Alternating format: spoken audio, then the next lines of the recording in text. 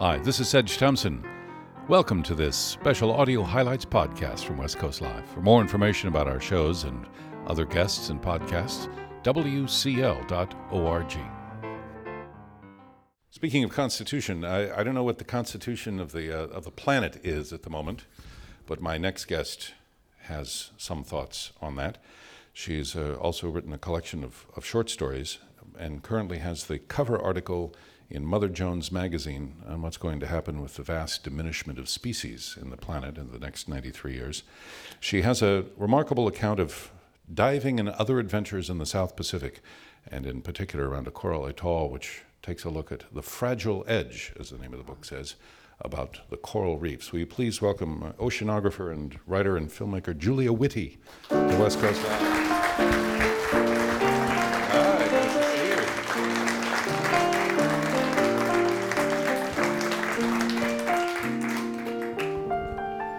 Well, I'm glad you've come up for air.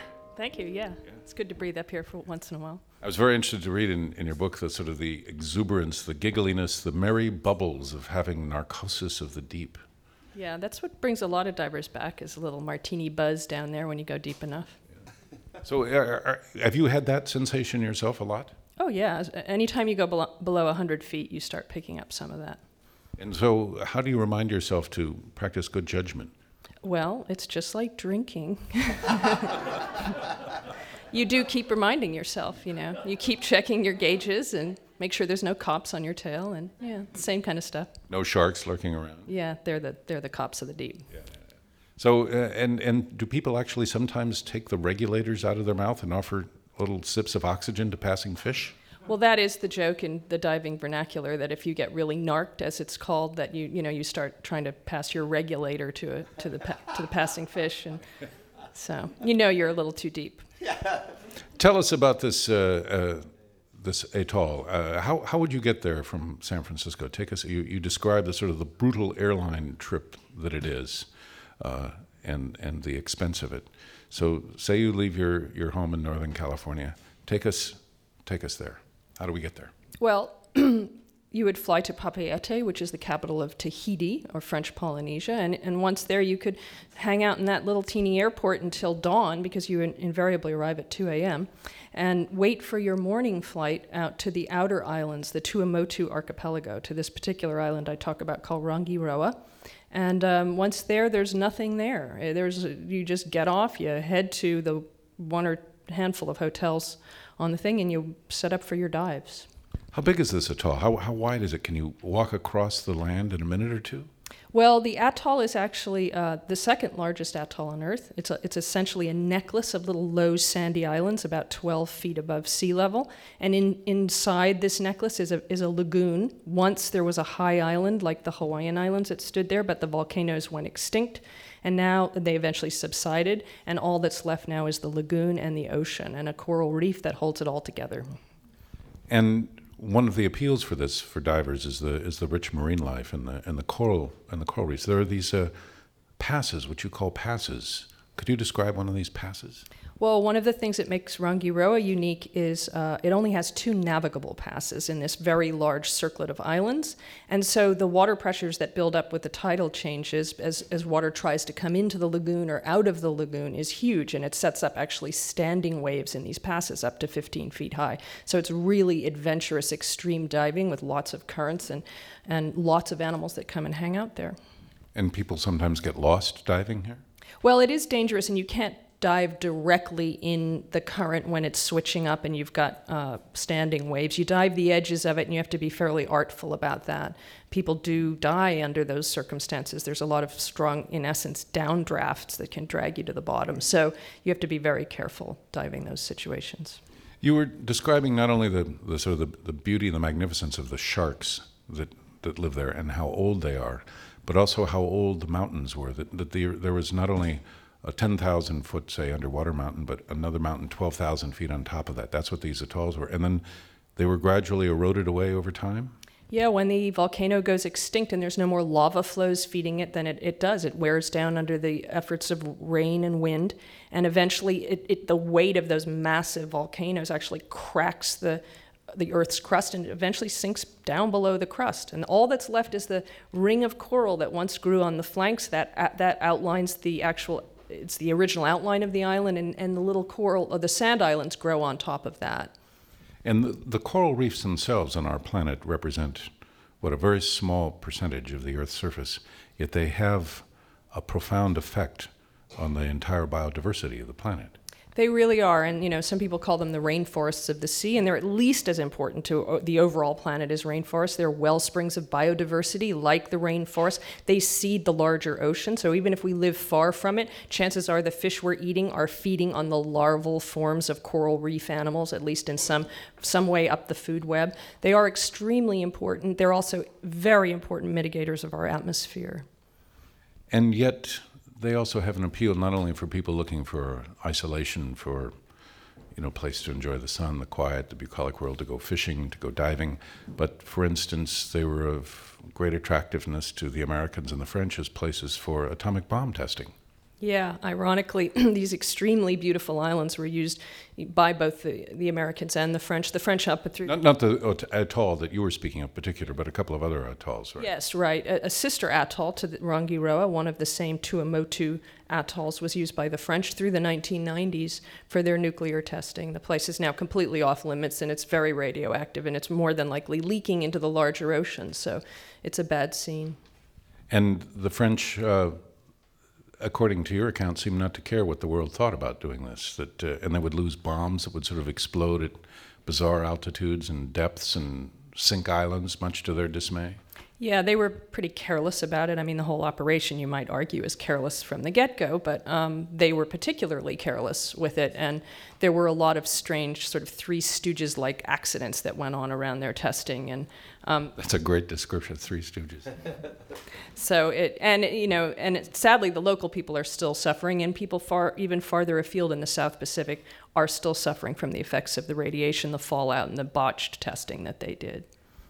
There are a lot of sharks. You described the fishing havoc that aficionados of shark fin soup want.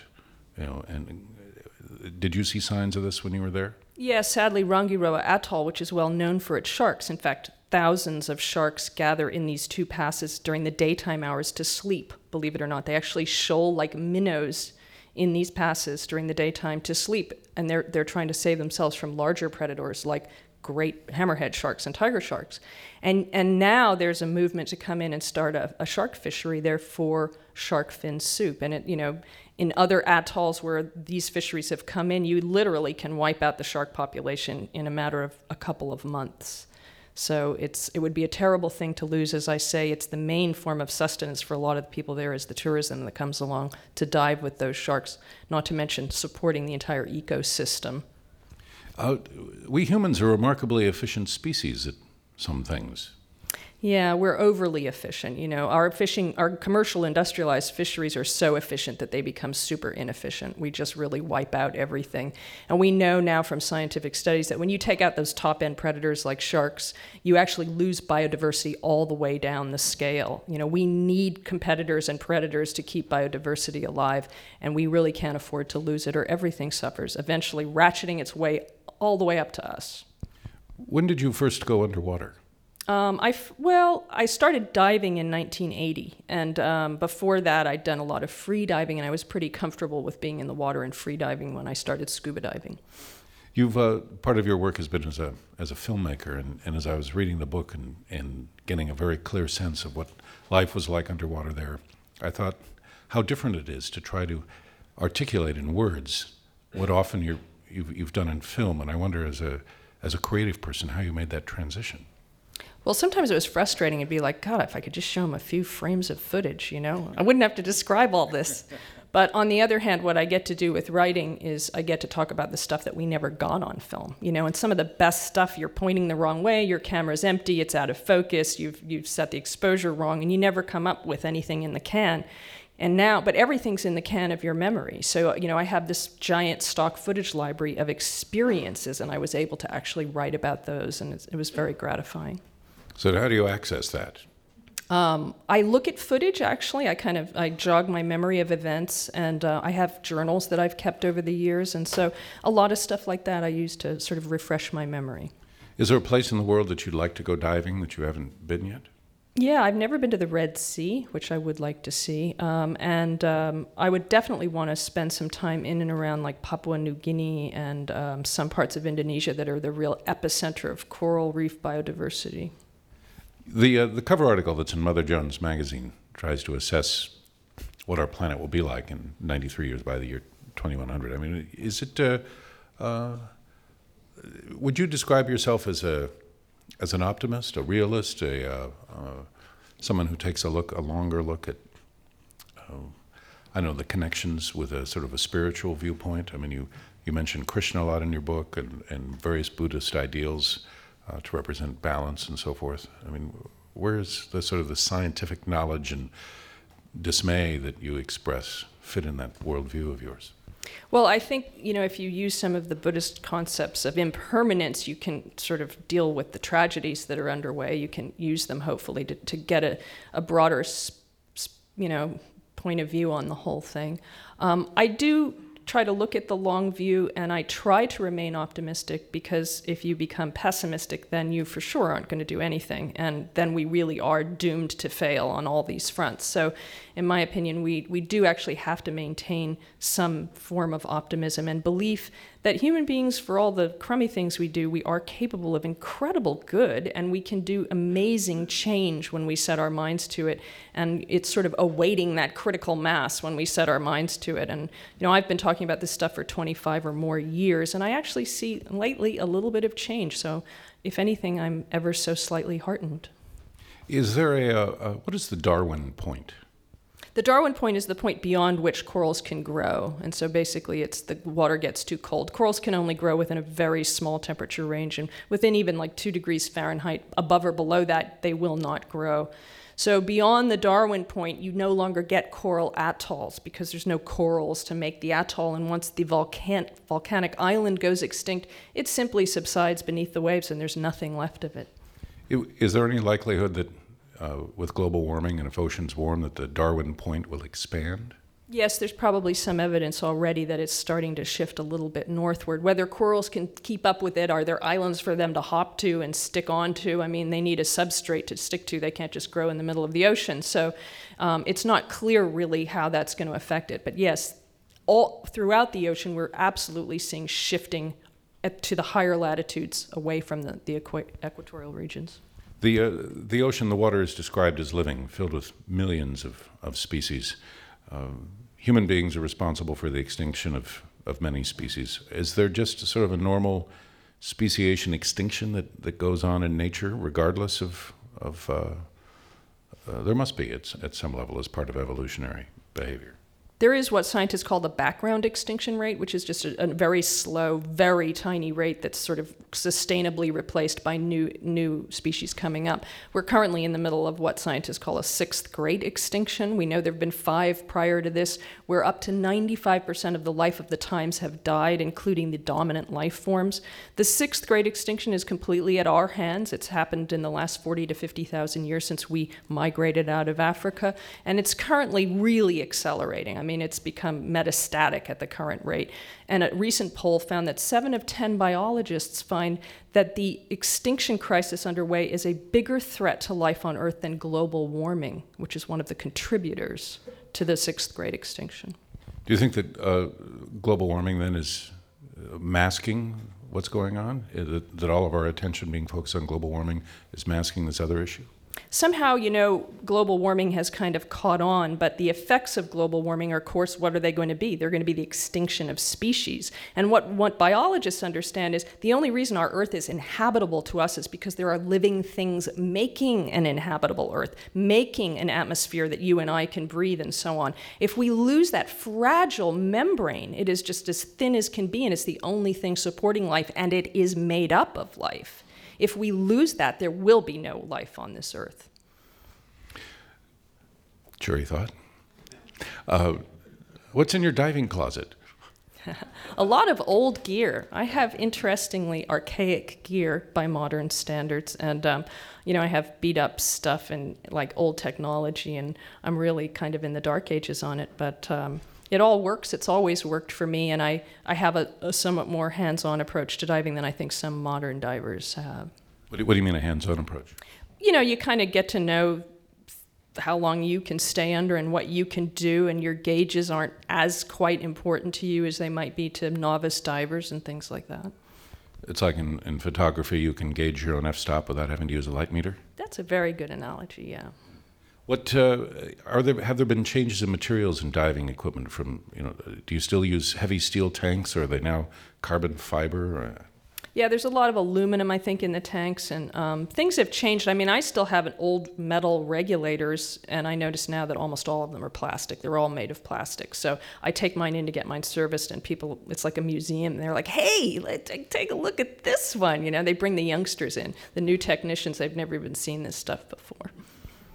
Does anyone ever do Darth Vader impersonations with their regulators? Yeah, just breathing down there is a Darth Vader experience. Yeah. What kind of helmets do you wear? Different kind of headgear when you go down? Is it a face mask? You go deep enough that you have to have some kind of a helmet? No, I don't wear any helmets. I have worn complete head things where you can talk to people, and it's really odd because underwater, you just don't talk. And when you finally get the opportunity to talk, there's absolutely nothing to say. And so people are just saying to each other, "Hey, how you doing?" And there's nothing to say. And you've got this silly giant contraption on your head, and you have nothing to say. Part of that may also be sort of the overwhelmingness of the experience. You describe the sensation of diving, and that you can't hear very well. The stereophonic hearing doesn't work. You can't speak. Vision is kind of murky. You move around in kind of an odd way. There are all these slim hydrodynamic shapes zipping all around you. You feel kind of clunky, even though you're lightweight. But the thoughts, you talk about, what is it? You go to almost a pre-verbal state. Yeah, you do. I think you do. I think your brain actually begins to calculate differently because you're not talking and you're not processing with words. And there's this interesting disconnect. It's very difficult to remember what you are experiencing underwater when you come topside. It's really bizarre. And I think it's partly because you're using this sort of pre-verbal brain part, and there's a hard way to hold on to it with words because you're not actually making words. So it's always been a real challenge, and I always take a little dive slate underwater with me, and I make very bizarre notes that I can't figure out what they mean when I come topside. Maybe I'm narked. Maybe you're narked. The book opens with a scene of a piscine reproduction, and all you come up with at the end, and when you look at your slate, is an exclamation point on your slate. Yeah, a beautiful scene of spawning fish at dusk and at the outflow from one of these passes, and huge currents setting up, and they come up and meeting in the hundreds and spawning together. And I get back to my little bungalow, and I think, well, I'll just write this up, and I look at my dive slate, and it's an exclamation mark, and that's it. There's a point where you're talking about the radioactive atolls, that there's an attraction to some divers who are ultra macho. What is sort of the macho scale in the diving world? The sports diving world, which I actually have had very little to do with, but what I have had to do with it, I see is very macho. It's exceedingly macho. I've always been basically a professional diver, and there isn't a whole lot of macho going on there. And so there is this sort of attraction to extreme, what sports divers maybe think of as extreme diving, and it does seem to play a part in it. You remember that Australian fellow who got the ray spine tail on his chest, in his heart? Yeah, Steve Irwin. Did you know Steve? I never met Steve, no. I'd been to his zoo there in Queensland, but I never actually had met him. He wasn't one of those let's wrestle the animals guys, I have certain qualms with wrestling wild animals. I don't think they really like it, and